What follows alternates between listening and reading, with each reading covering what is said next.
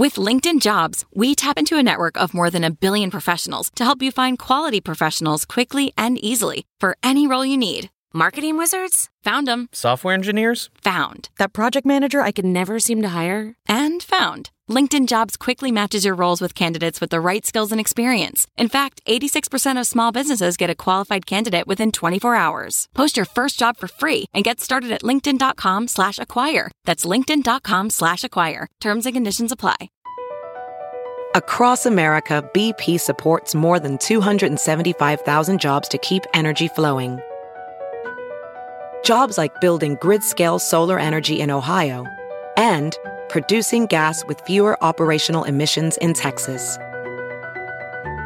It's and, not or. See what doing both means for energy nationwide at bp.com/investing in America. Quick note before we start, this episode has one moment of foul language. You might not even notice, but it's there. So watch out, kiddos. So let's pour it out. See what we got. This is a wine expert who really knows his stuff. So the first thing we're going to look for is aroma. A fine wine has actual qualities of the grape, and you can smell the fruitiness of the grape. And frankly, I can smell some fruit in this wine. This is amazing. So we brought him a bottle to get his take. I'm going to taste it. It's a Merlot, but not the kind he would normally buy. First thing I'm going to do is put it under my tongue. And I picked up some decent acidity. It's not bad. It's a little dry. It's got some tannin.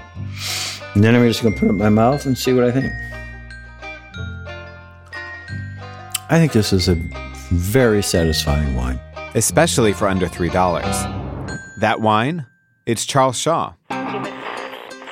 From Business Insider and Stitcher, this is Household Name, the show about brands you know and stories you don't. I'm Dan Bobkoff. McDonald's Big Mac. Only Starbucks. Since 2002, the grocery chain Trader Joe's has sold nearly 1 billion bottles of Charles Shaw wine. It's popular in large part because it's cheap, just $2 or $3. That's why it became known as $2 Chuck. But there is a real man named Charles Shaw. He has almost nothing to do with how the bottle with his name on it became so popular. His story is a tale of love and loss, boom and bust, a pioneer ahead of his time, and then mistakes, unintended consequences, and a surprising rebirth. Stay with us.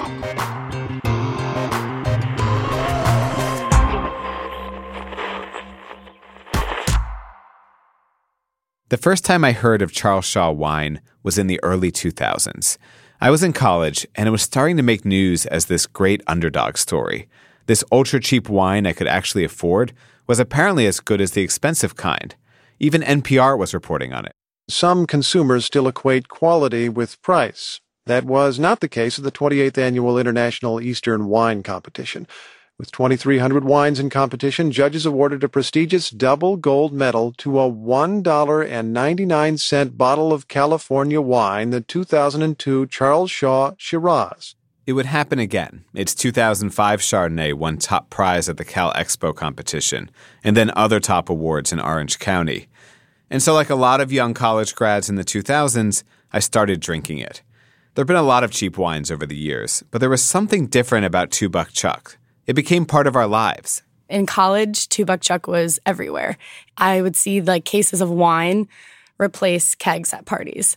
I was throwing a party, so we were like, hey, wouldn't it be great to save money and also have this quirky thing? We'll just get all this really cheap wine, and when people walk in the door, we'll hand them a bottle of $2 Chuck that they just drink straight from the bottle. I was newly single. I was living alone for the first time in my life, and I would go to Trader Joe's, grab frozen dinners. Then I'd grab my wine and go home and unwind, and just like to feel that the $2 Chuck really elevated the whole experience. The bottle looks respectable. It even has a cork. The label is downright classy. There's a little picture of a gazebo on the front and a nice serif font. After college, my friends and I would serve it at parties, and we'd simulate a fancier life than we could actually afford. But to be honest, at that price, I never thought to question if Charles Shaw is a real person. It's so generic sounding, I just figured someone made that up to make the wine look more legitimate. But it turns out... My name is Charles Shaw, and I go by Chuck. Almost everyone calls me Chuck, so I always say I'm Chuck Shaw. This is that wine expert you heard at the top of the show. And as you'll learn, that is his name and his bottle, but he didn't make this wine. These days, the real Chuck Shaw lives alone in a high-rise apartment building in Chicago. He works overnights on databases at the Chicago Board of Trade. He's 74, and he spends his spare time fishing and out on the water. His decor could be described as porch furniture. I live kind of in a bohemian thing. I've got a stand-up paddleboard in my thing. I've got a kayak, and I'm a sea kayaking guy, and I'm a fly fisherman. I'm going fly fishing this week. But many years ago, long before Two Buck Chuck came into anyone's consciousness, Chuck Shaw was a winemaker, and he and his wife Lucy founded the original Charles Shaw wine label in the Napa Valley back in the late 70s. Few people know the details about this, and it's a story that Chuck holds close to his heart, even today. I did feel the whole time I was in Napa Valley that I was really alive, and I haven't been that way since. And he still has a bunch of nostalgic photos from his winemaking days. This is a winery, and you can see we had, this is a pretty serious operation.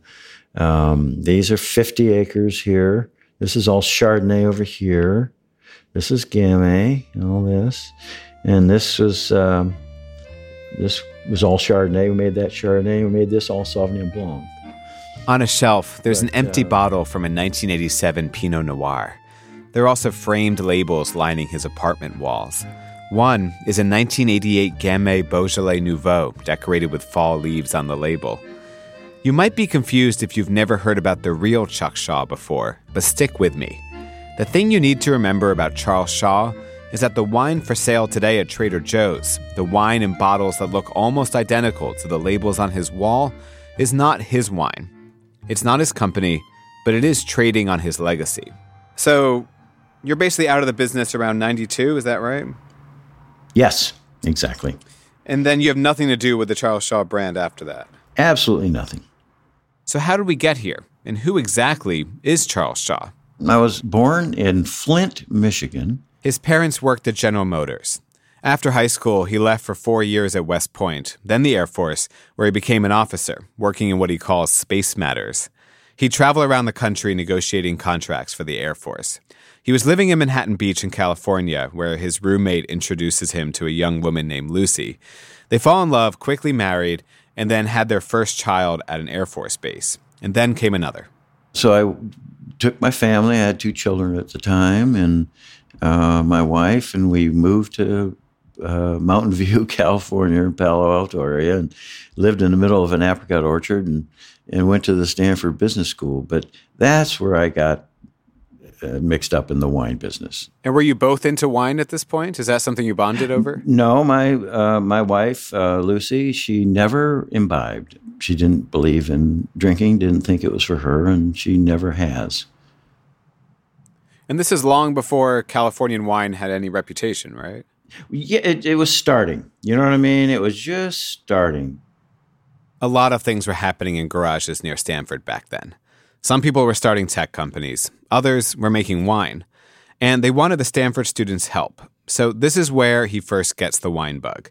He graduates from business school in 71. The family moves to Houston, but he just can't stop thinking about wine.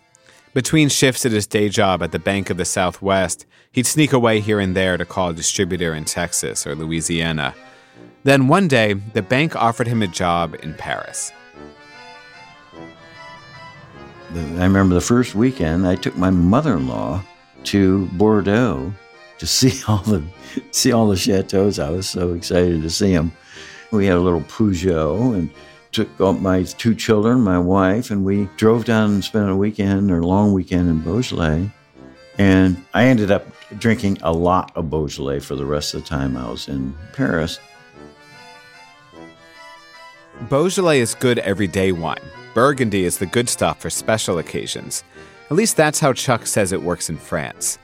So basically, Paris brought his wine obsession to new depths. He He's really taking to French wine culture and is falling in love with Beaujolais. And he never forgets about those wine pioneers he met at Stanford. But to join them would take some serious capital.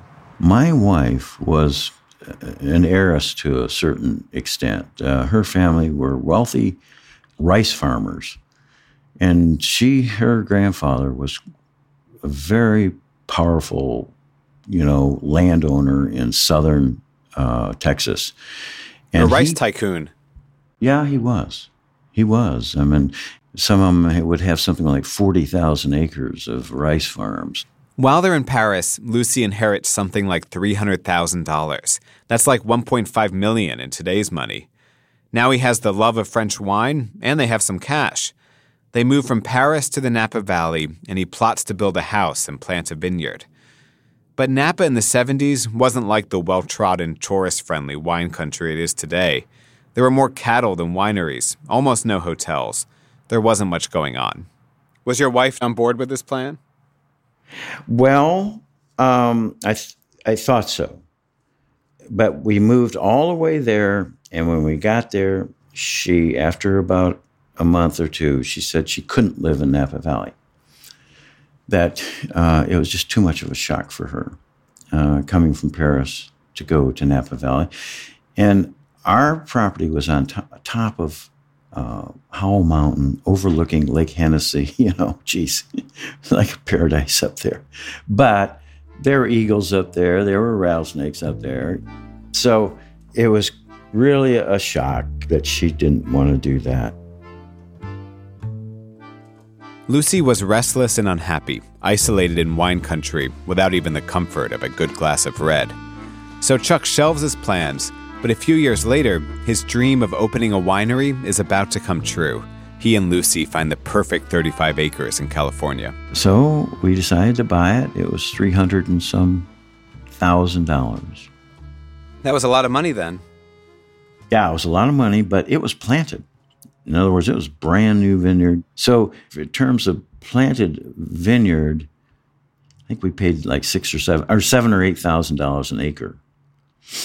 Now that vineyard today is probably about $300,000 to $500,000 an acre. Wow! So you can just see what it is like. Geez. He had the dream. His wife's family had the cash. It was an all or nothing gamble.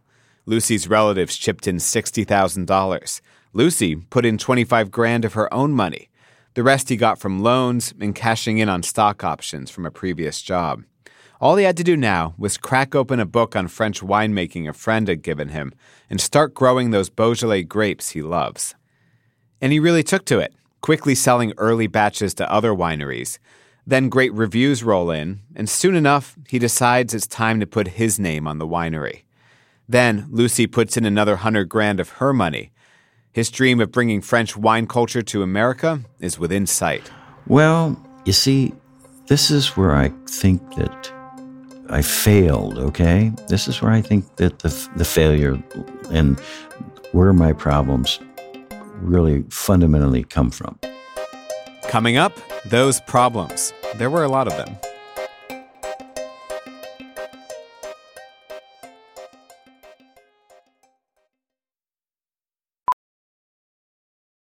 Ophthalmologist Dr. Strauss has seen firsthand how the metaverse is helping surgeons practice the procedures to treat cataracts.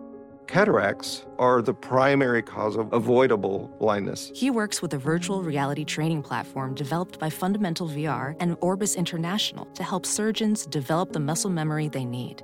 The result? More confident, capable surgeons. And even more importantly, patients who can see. Explore more stories like Dr. Strauss's at meta.com/metaverseimpact.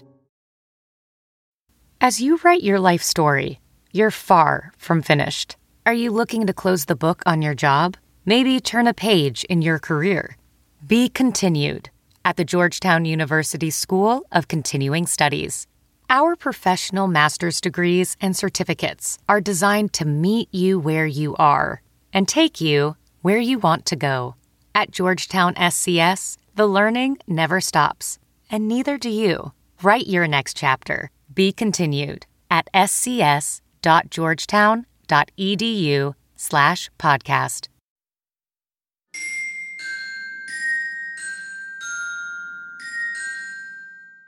Okay, we're back. Charles Shaw is finally realizing his dream in California. He has a winery, he's figured out how to make those French wines he enjoyed in Paris, and pretty soon he is selling the stuff. As the 1980s roll around, Chuck is on his way to some very high highs and some very low lows. It was almost like an opera. This is a clip from the movie Yes, Giorgio with Luciano Pavarotti. It's not exactly the highest point of Pavarotti's career. It's not fondly remembered, if it's remembered at all, but it was a major production by MGM Studios, and it was filmed on Chuck's vineyard. MGM spent about 3 weeks there, and they built a tennis court in the middle of our Gamay vineyard for the film with that gazebo. And that's where the packaging came with the gazebo, was from the film with Pavarotti. I had no idea this is why the gazebo was always on the labels of Two Buck Chuck. But this is where it comes from, even though, again, Two Buck Chuck is not Chuck Shaw's wine. Don't worry, we'll get there. I ended up liking opera, and to this day, it's been a great enjoyment to me. And prior to that, I didn't know what one was, you know? Opera and fine wine go well together. Never mind that Pavarotti was Italian and Chuck was making French wine. These details didn't matter. Chuck's plan to bring great everyday French wines to America was starting to work. His first vintage, 1979, sold really well. It was Gamay, a kind of Beaujolais. Really good wine, but not too fancy. The kind you might drink on a Wednesday. It might sell for $10 or $15 today. It is so fruity. When you sit down at the table and the wine glass is poured out, you can smell the aroma just sitting at your table. It's a incredibly beautiful garnet color. It's famous for its garnet color, which is blue side of red. And it's such a beautiful thing in the glass, and it's so aromatic. Meanwhile, Lucy still didn't drink. And this made for some interesting moments in the Napa Valley social scene. When we had dinner parties, she would put up a sign on the dining room door, "No wine talk." And so... How did that go over? Well, to her credit... maybe it broadened some of these folks, including myself, because we were so immersed in the business. You know what I mean? It was just business. But perhaps she didn't, she didn't love it like somebody who was involved in the production and, in my case, making wine. And it was such a serious thing, and my goodness, it was so competitive. And, it's a competitive business. That competition demanded a winning strategy, or some bets that really paid off. For Chuck, his whole bet here was that he'd make a great everyday wine like the French drank, Gamay, that kind of Beaujolais. And he figured he'd have that corner of the market to himself. I screwed up, I think, in strategy because several producers in Napa Valley produce Cabernet Sauvignon. And I considered that competition. So if I would do Burgundy wines like Gamay, I wouldn't have to compete with the guys that are Cabernet. And I could niche this thing. Plus, that's the popular wine style in Europe. And, so I could be selling to the masses while these guys are selling to the fancy trade. It made sense in theory. But here's the thing. Americans didn't know a lot about wine back then. Many thought it was elitist, all of it. So because there were so many wineries pushing Cabernet, Americans were like, oh, that must be what we should drink. Meanwhile, Chuck was just about the only guy selling Gamay. At first, his distributor, Wilson Daniels, was excited, but then... it didn't catch on. Even though the wine was genuinely great. We won gold medals in every tasting we were in, and I did 3 White House state dinners with that Gamay. We were put into the Macon Fair in France, the Burgundy Fair, surreptitiously. So that's how successful that wine was in terms of amazing quality. But people weren't buying it. Chuck had a Gamay glut, and he had to find a place to dump it. I ended up going to Trader Joe, Joe Colomb, down in Pasadena. He's a Stanford guy. So I go down there. Hey, Joe, let's do a deal. And I sold it at a price. He had a truckload sale. You know what I mean?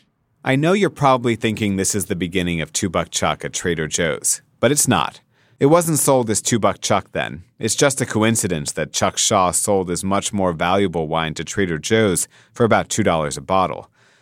See, Napa Valley winemakers back then would often dump their excess product for cheap at Trader Joe's, but they didn't want to be associated with bargain wines, so Joe would just sell it quietly, never advertising the labels. And that way you protect your brand. And so all the Napa wineries, if you had inventory problems, you would just lay it off to Trader Joe. Anyway, he learned from that and started diversifying to Chardonnay and Pinot Noir. And he bounced back in a big way. He released wines with American Airlines. He had grand openings at fancy hotels. He continued to travel the world with his wine. It sounds like in the mid-'80s, things are great. Yeah. So what happened? Well, in the mid-'80s was what could go wrong, right? I've got 5 children.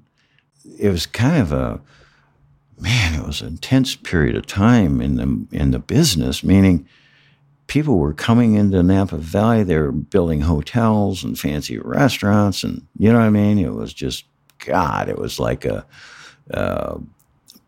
boom, you know? And here I was in the midst of it, and I was one of, say, 18 principal producers. It was just wonderful. So the thing is, what could go wrong, right? A lot of things were about to go wrong. This lifestyle and the winery's growth was all fueled by debt. He used that debt to double production, but there wasn't enough demand.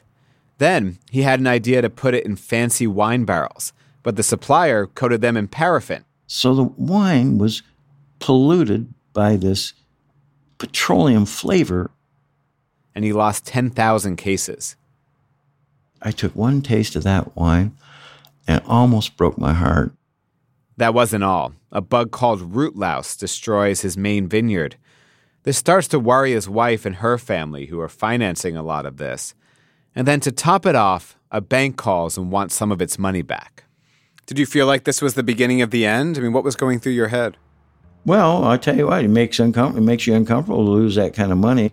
You know, it's stressful. And I think maybe my spouse was saying, what a dumb shit. You know what I mean? Because I don't think I was attending enough to her.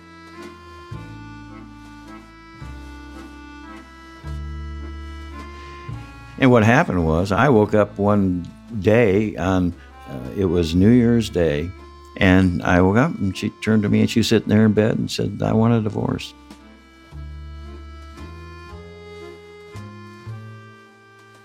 We'll be right back.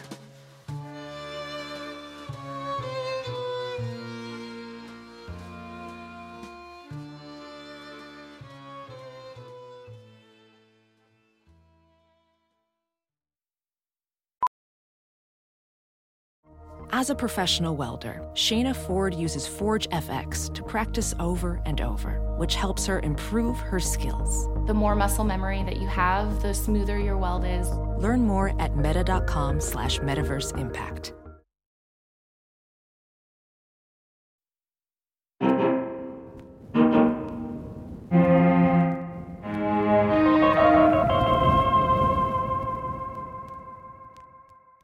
Okay, we're back, and Charles Shaw has just gotten some of the worst news of his life. It just completely just dropped. I just dropped down, crying. And was that totally out of the blue for you? Had you not realized? Yes, it was completely out of the blue.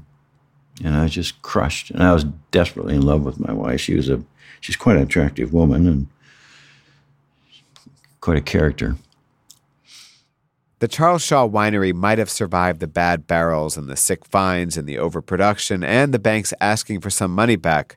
It might have survived all that if Lucy's family had sunk more money into the whole venture. But they were done. And so I went to get the capital, and my wife would not allow that because she had decided to divorce me, and I wasn't aware of that. That morning I woke up and she said she wanted a divorce. Probably she just lost confidence in me.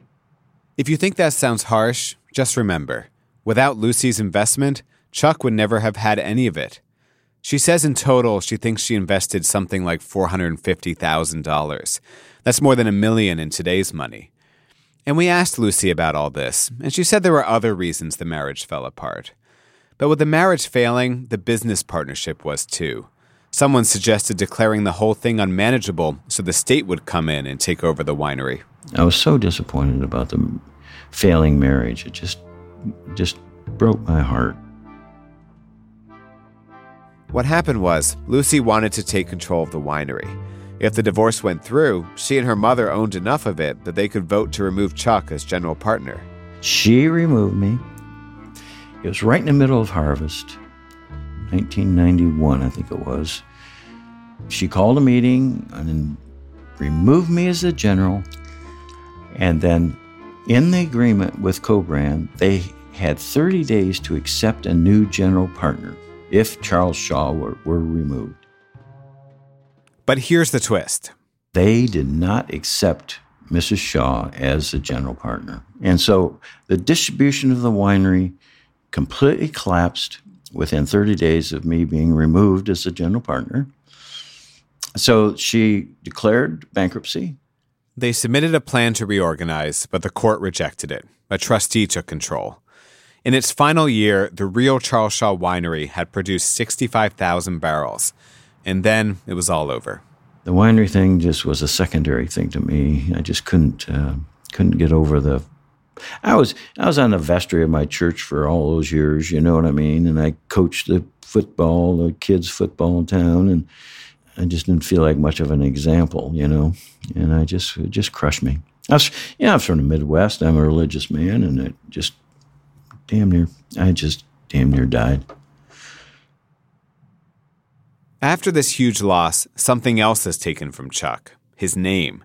The trustee for the winery now owned the Charles Shaw brand and label design. A couple of marketing guys from the famous Robert Mondavi winery realize, hey, that brand is worth something. So they scoop it up and immediately sell it to Fred Franzia, a savvy businessman who mass produces wine at his Bronco Wine Company.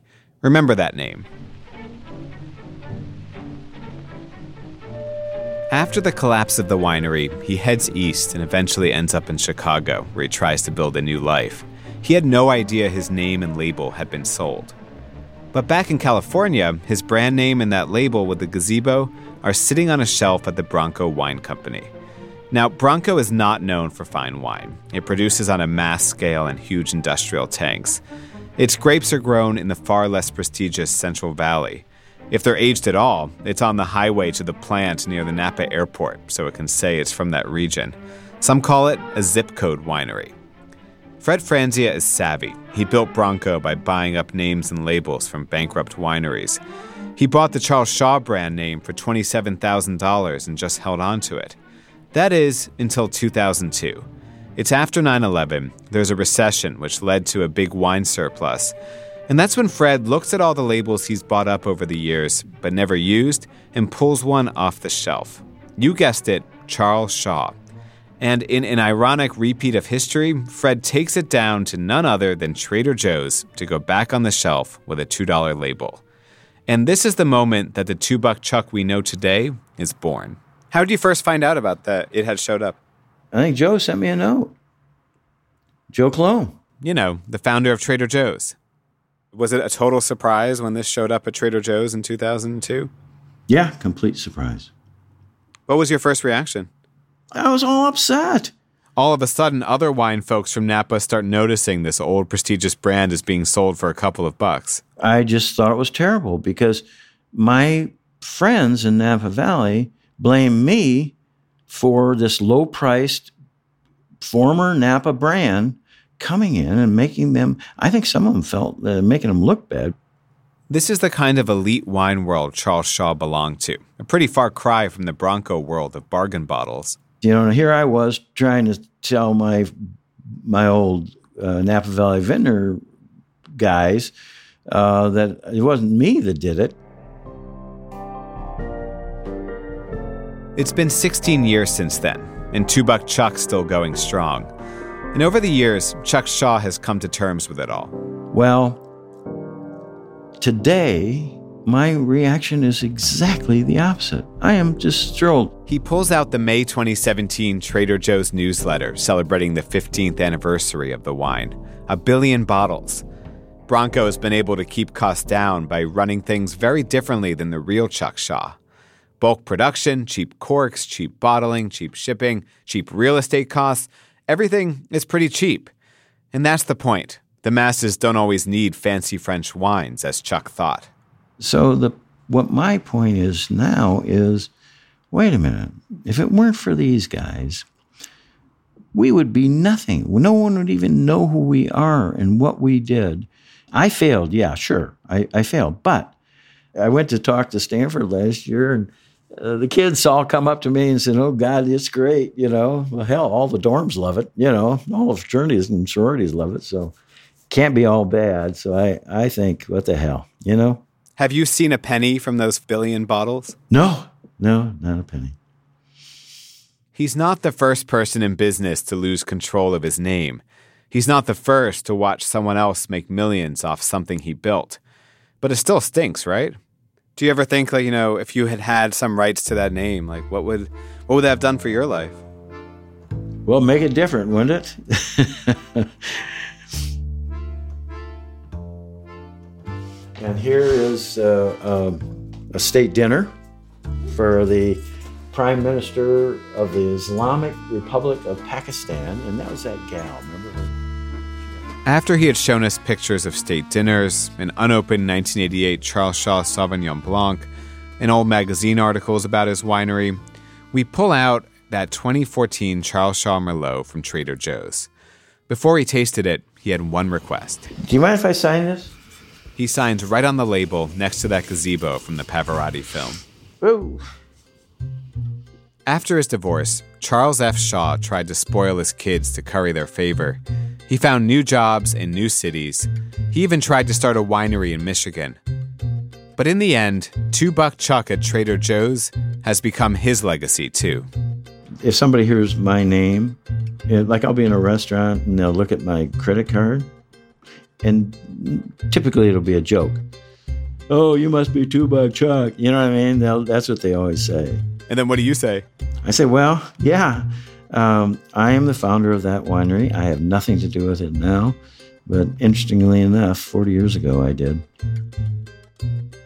Next time you see some $2 Chuck on the shelf, spare a thought for the real Chuck Shaw.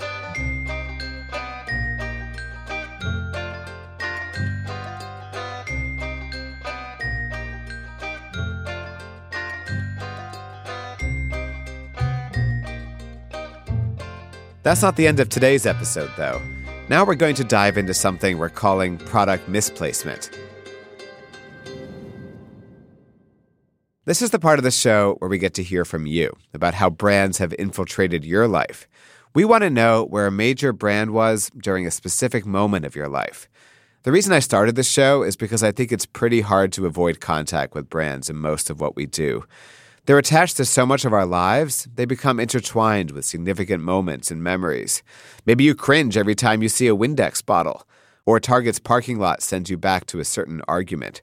Or, if you're like me, you get a lump in your throat when you see an Olive Garden. Our first product misplacement story comes to us from Mindy Esco in San Francisco. I had a very exhilarating love life in middle school. AOL Messenger was kind of the place to be, where you can message your crush with a conversation of, hey, what's up? Nothing much. You? Nothing much. My actual middle school crush only used Yahoo Messenger. I got a Yahoo email address just so we could instant message. Our conversations were so much more than the classic, hey, what's up conversations I was so used to having at age 12, and I thought that meant we were definitely going to date. He mentioned that his favorite breakfast item was a type of Quaker oatmeal called dinosaur eggs. I wasn't really a breakfast person, but I immediately feigned interest anyways. Dinosaur eggs oatmeal is a microwavable oatmeal that comes with these little eggs of sugar that hatch into dinosaurs when you microwave it. So, like any independent middle schooler, I made it my thing to love dinosaur eggs oatmeal, so it later became our thing. My mom wasn't super keen on sugary breakfast, but I think the word oatmeal kind of tricked her into buying it for me. It later became a ritual to go to school, be too shy to talk to Trent in person, and then go home and Yahoo message him about the dinosaur eggs oatmeal we ate that day. He even gave me a box of it wrapped with a bow for my birthday one year, which remains one of the most romantic gifts I have ever received. And then one day, Trent started dating one of my best friends, and my romantic interest in him disintegrated faster than a dinosaur egg in oatmeal.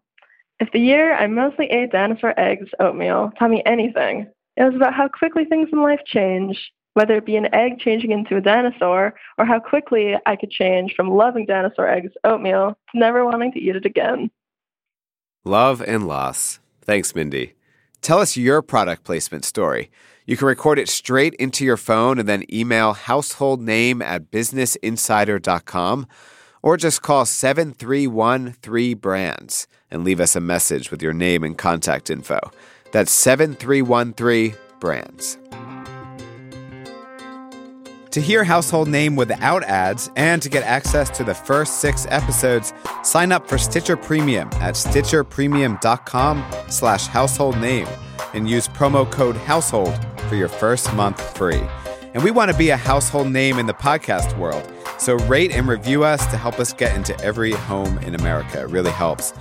This episode was produced and reported by me, Dan Bobkoff, who wants you to know that he is not too pleased with new Charles Shaw labels that no longer feature a gazebo.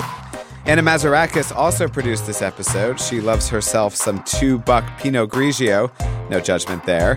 Our senior producer is Claire Rawlinson, who grew up in Australia, where something called Passion Pop played the role of $2 Chuck, and she was a passionate passion popper. Mixing sound design and original music by Casey Holford and John Delore. I wager they're more craft beer kind of guys. Our editor is Peter Clowney, and he remains very confused about the pricing of $2 Chuck. Our executive producers at Stitcher are Chris Bannon, Laura Mayer, and Jenny Radelet. And special thanks to Natalie O'Neill, Arabella Breck, Brian Young, Stephanie Simcoes, and Kyle Kirkhart. Household Name is a production of Insider Audio.